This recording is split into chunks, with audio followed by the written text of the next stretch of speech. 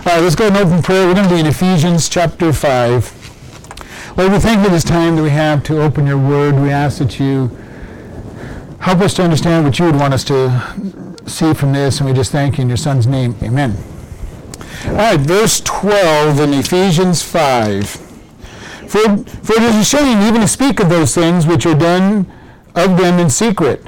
But all things that are reproved are made manifest by the light, and whatsoever does make manifest is light. Wherefore he said, Awake you that sleep, and arise from the dead, and Christ shall give you light. See then that you walk circumspectly, not as fools, but as the wise, redeeming the time, because the days are evil. So we're going to look at this. He starts out, for it is a shame even to speak of those things which are done in secret. And this kind of links into what we've been talking about the last couple of weeks about all the evil things that he was describing. And, think about this, and there was a day when if you did something wrong, you didn't talk about it. Not so true in our day, is it? It doesn't seem so shameful. If you're sinning, people talk about it. And it's kind of amazing. And TV puts it right out in front. Movies puts it right out in front. Here's this sinful lifestyle. It's all, it's put out in front of us. And yet God says the way it should be is it should be a shame. And for us that are Christians, it really is, isn't it? When we do something wrong, if we're his children, he convicts us. And this is one thing I've said over and over. If you can sin and not feel conviction, you need to be looking at where you are with God. Because if you can sin and not feel that you've done something wrong, and God is saying repent and correct it, you've got some issues you have to deal with between you and God. Because he says he disciplines his children. And this is true. And we think about this. When we were children, especially for us, you got in trouble, and you really didn't want to go home. But what was worse, most of you were old enough to know that you probably got in trouble where you were at. Yep. If you happened to walk by any of the houses of your aunts and uncles or something, you probably got in trouble with each one of them you passed by, and then you finally got home and got in trouble. And heaven help you if you got in trouble in school. Even if you did get the paddle, you were going to get in trouble at home. God is kind of like that. He goes, when we do wrong, he is prepared to discipline. Because discipline is necessary. The world, it's kind of funny, the world tells you that the only reason people do bad things is because you give rules and give them rules to break. That's the way they think. We're all just blank slates. If you just left us alone, we'd be good. But if you give us rules, we'll break them. Well, in one sense, there's a truth in that. But you give rules, people tend to break them. Because I know I'm like that, and I've said that before. You give me rules, and my desire, I don't always break them, but my desire is like, why can't I do what you told me I can't do? Okay? But the idea that we're a blank slate and basically good is wrong. We are born sinners. And this is something we have to understand. I keep sharing this, when people sin, I'm not surprised because that's who they are. Whether it's a lost person or a saved person. It doesn't surprise me when somebody sins. It doesn't surprise me when I sin. It's against what I want to do, but it doesn't surprise me that I do it because I'm a sinner. And God is saying, you need to have your flesh crucified and him living in us. And here we are, and Paul is saying here that when you do evil, it should be shameful. It should be something you don't want the world to know. And how often do we not want God to know? Like he didn't know in the first place. But how often do we do things and kind of pretend like, well, maybe if I don't talk about it or don't share it with God, he won't know about it. And it's kind of sad, but we do think that way in the back of our mind. There's that thought of, God didn't know about it somehow. But, we know that he does. And he goes on to say that all things that are reproved are made manifest by light. Things that are corrected. Things that are reproved and corrected is what we're looking for. That is God shining a light on it. And we think about this, we've talked about this. If you walk into a dim room, the room might look pretty clean, doesn't it? As long as it's organized. You turn on a light bulb, and all of a sudden you see the dust in the room, and and the little bits of litter, or if you have animals that shed, you see the hairs of the animals, and the brighter the light that you put on, the more you see. Wrinkles don't show up as much in dim light. Well, my mom's got something in her bathroom. The secret to wrinkles is keep the light off and the steam running on the mirror. So, but the idea is the more that God shines His light on us, His truth, His righteousness, the more we see of our sin.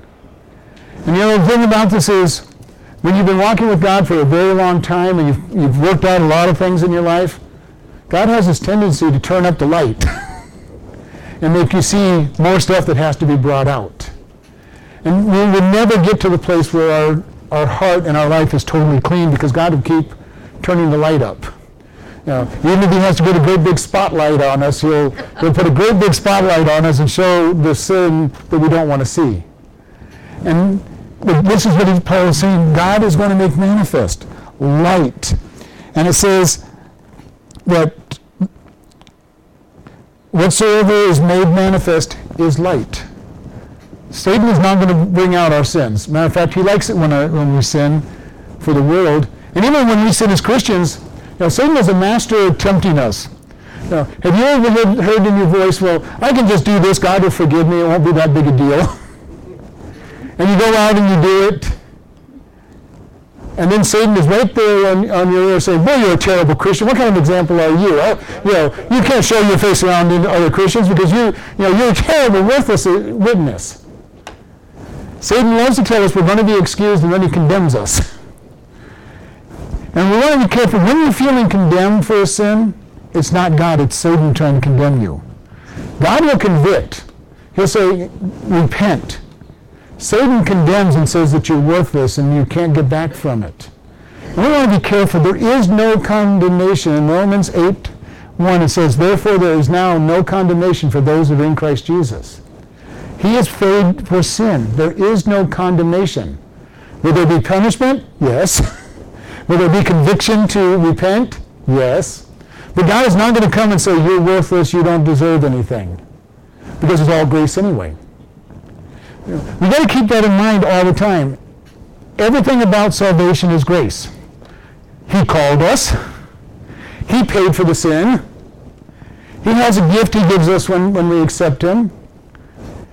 Then as soon as we accept Him, God justifies us, and that is He declares us to be perfect. We really have to understand that when God looks at us as a Christian, He sees perfection. We know we're not perfect, but God sees us as perfect because Jesus paid the debt. And even when we're being sanctified, it's not us sanctifying ourselves. We are being sanctified. God is doing the cleaning. He's coming along and saying, okay, I'm taking this out of your life and I'm going to give you more of me. I'm going to take this out of your life and give you more of me. I'm going to take this out of your life and give you more of me. We've said this over and over. I love the Christian life. It's simple. Give up to God.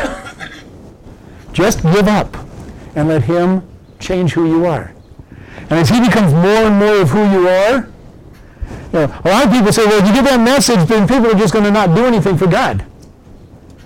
No, because as you give up more of who you are and He fills more of who He is in you, He flows out.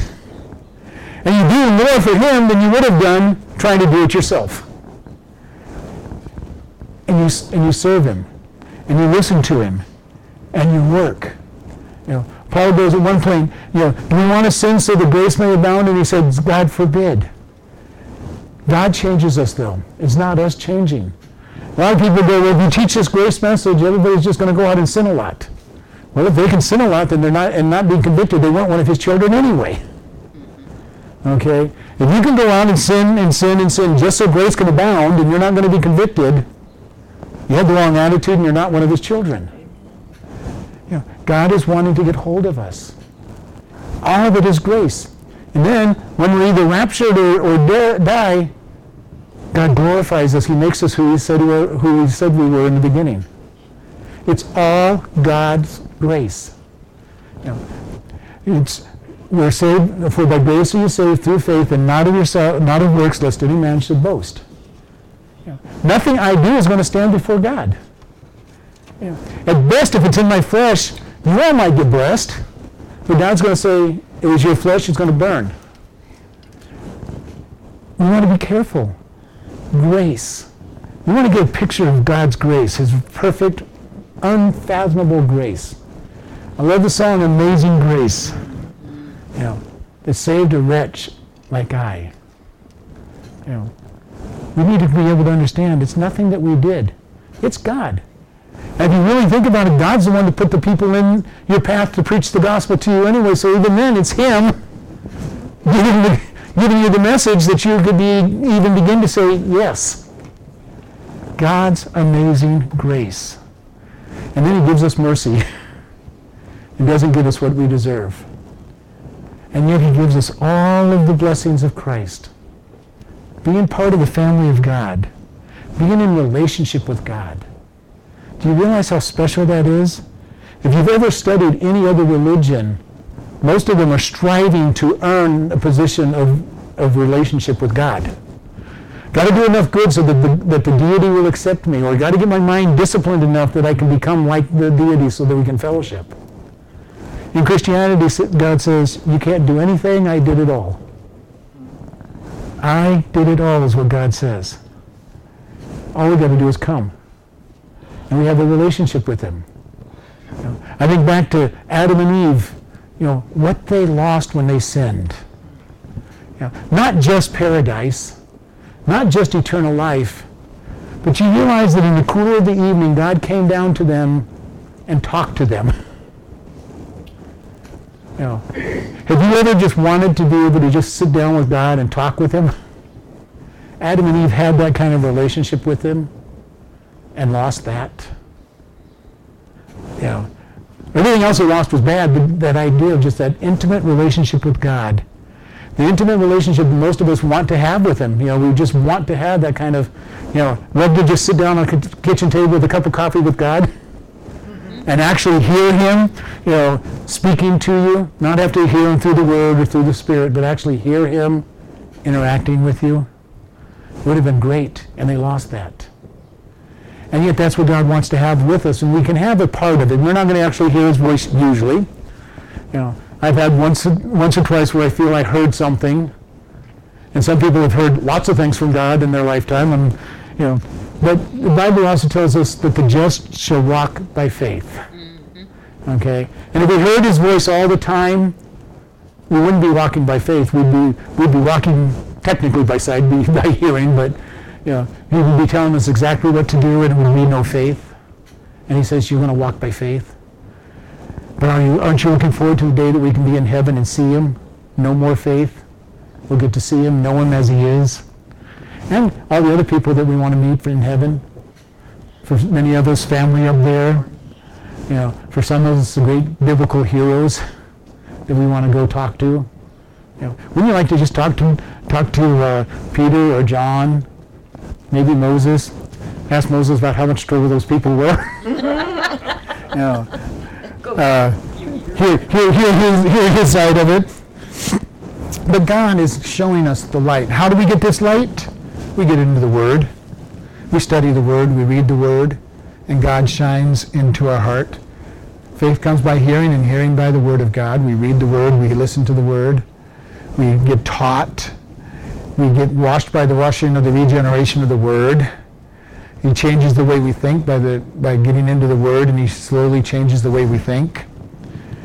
Have you noticed in your walk with God that the longer you walk with God, the more you start thinking like God in certain areas? It may be slow, but you walk long enough, and all of a sudden you realize, wow, I would have never acted that way last year, 5 years ago, 10 years ago, 20 years ago. And you realize that the way you're acting is the way God wants you to act, because His Word has changed who you are. Growing in Christ. Growing in Christ is so wonderful. Learning to love one another. Learning to forgive. And forgiveness is not easy. Loving is not easy. Loving is laying down your life for others and allowing them to be right when you know they're wrong. Okay? Because it's not worth the argument to argue with them. You know, it doesn't mean you don't try to correct them, but I mean you also can sit back and say, is it that important? You know, I talked with the other chaplain this week, you know, we talked about, because he and I are from two different denominational points of view, and it's so fun because we can talk together, and we both have the same agreement. There's very few things that are worth arguing tooth and nail over in the Bible. Okay? Because most of them have nothing to do with salvation. Yeah. And I've shared with you, there's just a couple of things that I really believe. Number one, this is God's word 100% true. Because if it's not 100% true, we might as well throw it away and live the way we want, because we can't have any guarantee that any of it's true. The other part is that Jesus is the Son of God, the only Son of God, lived a perfect life, died, and resurrected for us to have salvation. Much beyond that, there's not a whole lot. And I have some strong feelings about certain things, but if somebody wants to tell me they don't believe it, that's between them and God. You know, to show me why you don't believe it if you can do it without getting on a life and death stance. You know, it's fun to talk with people who don't necessarily believe what you want, as long as it's a discussion. It's fun. But if somebody's going to plant their flag on that hill and say, you've got to believe this or else, I'm going, okay, you go ahead and you have your strong belief. Because it's not that important, because in the whole scheme of things, how important is it? You know, salvation is extremely important. It's your eternity. Having something to base our life is extremely important. It's for our eternity. Whether you have to speak in tongues or not speak in tongues, that's a pretty minor thing, and yet there's churches that will die on that topic because they believe it so strongly. And there's a number of other doctrines.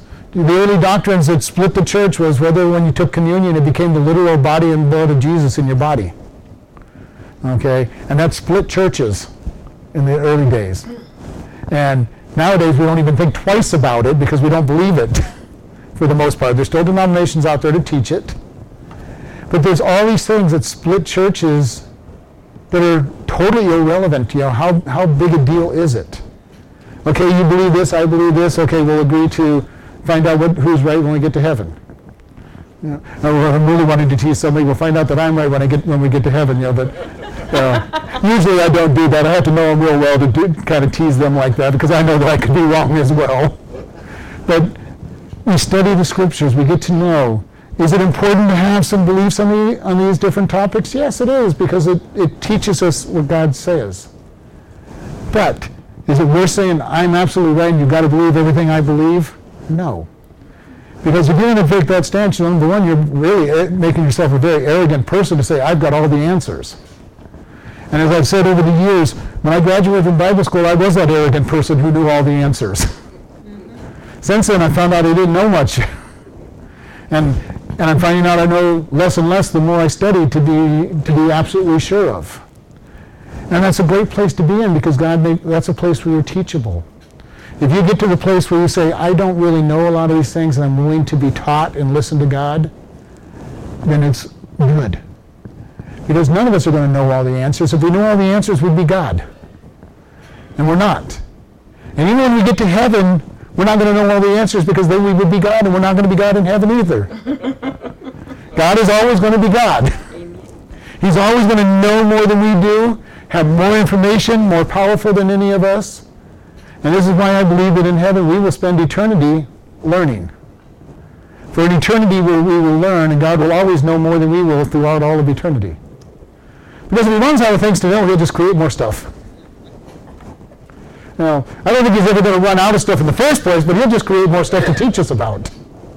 So he'll always be more than we are and have light to shine on us.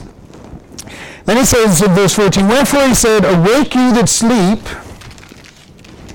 and arise from the dead, and Christ shall give you light. Have you ever gone through a day, maybe an hour, a day, a month, a week, a year, almost like you were asleep? And you kind of look back and go, I especially have seen this on evenings sometimes, you look back and go, what did I do all night? You know, and you realize you watch a bunch of dumb shows on television or something, and you don't even remember what you watched, and it was totally wasted.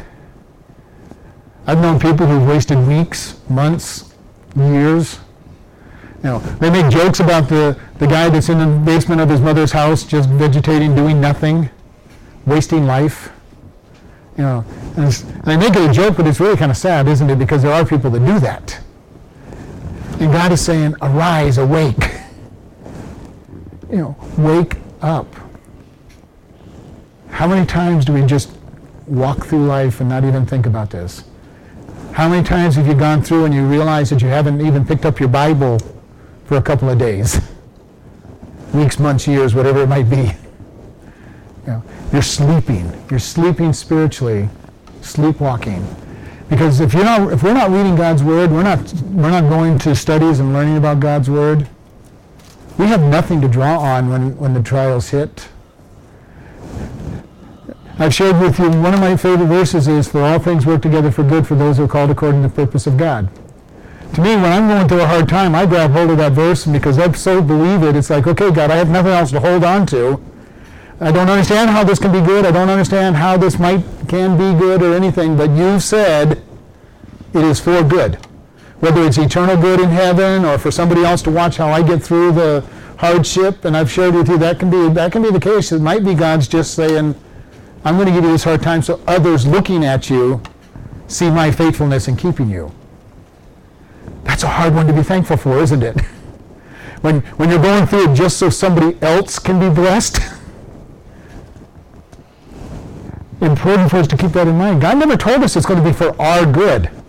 He just said it is for good. And we need to keep that in mind. Why are we suffering? There's all kinds of reasons why we might suffer. And we've talked about this. The first thing you do is look, do I deserve it? Did I do something and I'm getting disciplined? Okay? Most of the time, that's probably true. And then we go to God and we confess our sin and say, God, okay, help me endure this punishment. Sometimes it's so God can just test what we believe. Do you really believe? We just learned about something, and I've shared this. If we're getting taught about, if you're learning about love, God's going to test how much you love. How is He going to test how much you love? He's going to put somebody in your path that's hard to love. And depending on how far down the road you are, that person may be very hard to love and around you a lot. If you're really low on the learning of love, it might be somebody who just comes in your life, makes you irritated, and you might get mad and yell at them, and God shows you didn't know that you don't know how to love. Or you put up with them and you pass the test. The great one, patience. God loves to teach us patience. When He's teaching us patience, I can guarantee tough things are going to happen. He's going to say, are you going to be patient? And again, where are you on the level of learning? Are you basically an impatient person just needing to learn patience? And it's just a couple little things, or are you farther down the road and He's going to say, I'm really going to try your patience. I'm going to put somebody in your house for a week. I'm going to put somebody in your workplace at your desk next to you for a week. Or 2, or 3, or 4, or a year, for the rest of your career. But God looks at that and He says, I'm going to work out. I'm going to test you. And sometimes it may just be the situation of Job, where Satan says, do they really believe you? And God says, well, have you ever considered my servant? And put your name in there. Because I'm sure that God has put your name in there at some point with Satan and say, have you considered my servant? You can do this, this, and this to them. The good news is whatever we're going through, God is in control. He has given permission to Satan to go only so far and no further. We might not like how far God said to let him go, and probably won't, because it wouldn't be a test if it was something that we could easily endure. And I've said this before, if I'm learning to weightlift and I take this pen and I can lift this pen all day and I'm not going to gain any muscle, am I? If I go out and get a barbell and put some weight on that barbell, I'm now testing myself. I go, okay, this test is really easy. I can do this. I can do this all day. It's not bothering me at all. I can curl this pen and not have any problems. And so many people want to go to God and say, God, I want a test that's not a test. God, I just want to live life with no problems in it. Don't worry about testing me. If you want to give me a test, give me a really simple test that anybody could pass. And God's going to go, no, that's not the way I do it. And we need to keep this in mind. God has promised us trials. Jesus said, they hated me, they will hate you. And you want to understand what he went through, just take a look at his life a little bit. Multiple times where people wanted to take and kill him. Preaching in Nazareth saying, this day it's been fulfilled to you, and they're trying to take him out to the cliff to stone him. Multiple times that he walked out of the times that they wanted to stone him. Because it wasn't his time. Pharisees always in his face telling him how evil and bad he was. He's not following all the laws as they understood them. Whereas they had rewritten them. And he's going, no, I'm following God's laws. And because he was good and honest and kind to people, they hated him. Have you ever tried to do something nice to somebody and they look at you and say, what's your angle? What are you wanting? Why are you being nice to me? What is it that you're trying to do? Get? Because that's the way the world thinks. If you want something from somebody, you give them something first and get something bigger from them. So when we walk with God and we try to help people, they're going, what's going on? Why would you do this? God is saying we're to go out like that. We're to show his love. And it says, see that you walk circumspectly, not as fools, but as the wise. Circumspectly. That's kind of an interesting word that we don't use the way it's used anymore, but it literally means that we are to walk accurately and properly. And that is accurately according to God's word. When God tells us something, he is not just speaking to hear his voice. How many of us as parents thought when we were talking to our kids that we were just talking to ourselves so often? How many of us kids thought their parents were just talking to themselves and trying to make our life miserable with what they were saying, so we kind of ignored them. So often when God speaks, we'll have this attitude of, well, that's for somebody else, it's not for me. Well, I don't know if that's not part of my life, I'm not worried about it. The thing that amazes me most, the way I teach is I go verse by verse through the books. You know what amazes me most? Is how everything I get ready to teach is applicable to the group, the people that are meeting that day. I'm just reading the next verse, and yet there's something applicable to the church and to myself and to those we're talking to, even though we're going verse by verse. And this is the amazing thing. If you've ever been in church long enough, how many times have you felt like the pastor was preaching at you? And it's like, Pastor, will you read my diary this week to know exactly what to speak? No, I'm just reading God's word. But if you've been around the church long enough, you know that there are times when that seems to be the case, where you're the one being talked to, and you would almost swear it's God speaking. The pastor is kind of purposely picking it out and picking on you that day.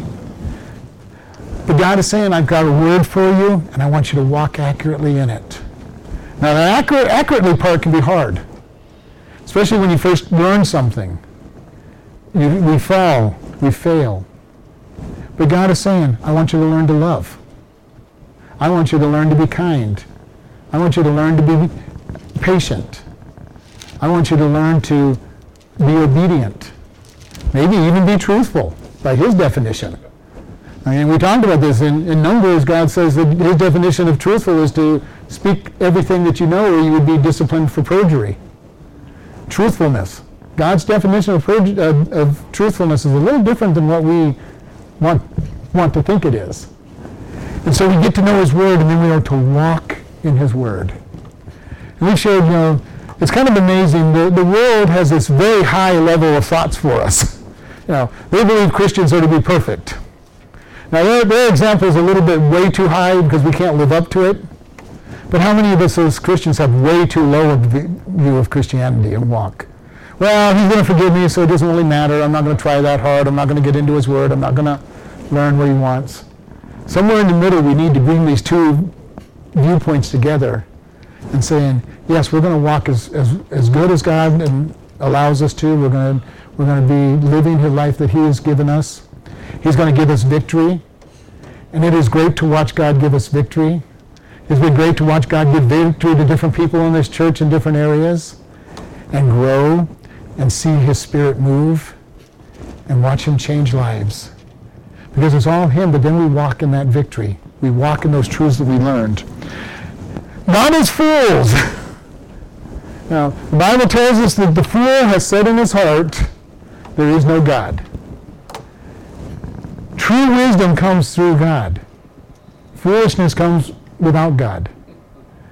And if you look at people who are living without God, it's amazing stuff that I hear out in the prison of people. You know, the first thing is they're all innocent.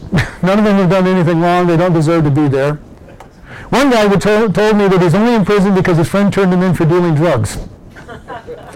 Now, he's not in trouble for dealing drugs. He's in trouble because his friend turned him in. This is the way the world thinks, though. You know, we started out with the whole idea that the world is teaching us that we're basically good. And that we're all teaching all of our kids to be bad. I don't know how many of you sat down and actually taught your kids to be selfish and to lie. I know I did with my 4 kids, and they did a wonderful job being selfish and lying and getting into trouble. Didn't take, you know, and I'm sure Lynn didn't teach them to be that way either. So they are sinners. Without God, we try to make up all these different excuses about why I am what I am. Psychology is really good about it. You know, go find out what your mom and dad and everybody that you knew did to you when you were a kid, and you'll know why you are what you are today. Well, I can do it without you doing all that searching. You're a sinner. You want to do wrong. I don't have to spend years trying to figure out why you're doing what you want. Go to God, confess your sin, let Him change your life. Because the idea that they have is, let's give you a reason, let's give you an excuse. Once you have a reason and excuse, you've got a problem. And there's this whole process in. Let's find out what you're doing and we'll give it a name. Once you have a name for it, you're supposed to be able to fix it, but what ends up happening? You've named it, it's now an excuse. Lynn was telling me about how many of the high school students she deals with, they cannot sit down because they're hyperactive. No, you need some discipline. Get your butt in that chair and discipline yourself. But you can't do that in school. Yeah, you can't tell them to discipline themselves because they've got this title on them that says they cannot do it. Is it more difficult for them? I will agree it's more difficult for them to sit down and be quiet and behave. But nobody's saying get discipline in your life and sit down and behave. You know, same thing with all the other things that are out there. Satan is working hard to get all these sins things that God calls sin, getting them called diseases. You know, you're no longer a drunk, you're an alcoholic. You have the disease of alcoholism. Now, if you drink long enough, you probably are going to have a disease called alcoholism, but don't tell me that you can't stop it because it's a disease, because you did it to yourself. Unless somebody took and put alcohol in your veins intravenously for a long period, which I haven't seen that happen. You know, we're having people who are thieves and say, I'm not a thief, I'm a kleptomaniac. I just can't help myself. No, call it a sin and get over it. The problem we have is until we get in agreement with God that these are sins, we're not going to get victory over them. Because if we're making excuses, well, I'm just this way because, my dad was an abuser, so I'm an abuser. My dad was this, so I'm this. I have an Irish temper, whatever it might be. We make excuses for our actions, and while we make excuses, we're not going to deal with them. Because when we're making excuses, it's someone else's fault. When we say it's a sin, now it becomes my fault. I have sinned. Once I have sinned, now I have to deal with it. Now, will all these things be impacted on what we do? Absolutely. All these things will have an impact on who and what we are. But we still make choices. When we don't forgive somebody, we're making a choice not to forgive them because we want to hold whatever it is they've done over their head. And it's so important that we forgive. And forgiveness is so much more than just saying, I forgive you. It's literally getting it to where we basically forget about it. Technically, I know we can't forget about it. It's in our brain. But the less you talk about it, the more you will forget it. The more you talk about it, the more it will be intensified and brought to the forward part of your brain. You know, there's things in our lives that we haven't talked about or haven't thought about for years. Why? Because we don't think about it. Could we think about it and remember it? Absolutely. But if I'm thinking about how that person hurt me, and I'm thinking about it every day, I may say they're forgiven, but I really haven't forgiven them because I'm thinking about it all the time. I slip it into a conversation, well, so-and-so is really, this is how they are. Or they did this to me so long ago. Why keep bringing it up if it's forgiven? God's not bringing up our sin to us. It's forgiven. It's under the blood. We got to keep that in mind ourselves with God. If God can forgive us, why can't we forgive others? Because the greater attack is on God. He's the one that made the rules. And David, when he confessed to God for his sin against Bathsheba and the murder of Uriah, what did he say? Against you and you only have I sinned. Speaking to God. Pretty big sin against Bathsheba, and a really big sin against Uriah, and a sin against all of Uriah's family and Bathsheba's family. And David paid for the sin later on because Uriah's uncle made life difficult for him. So he paid a great price for his sin, even though it was against God. And Uriah's uncle never forgave David. Forgiveness can work out into some very tough places.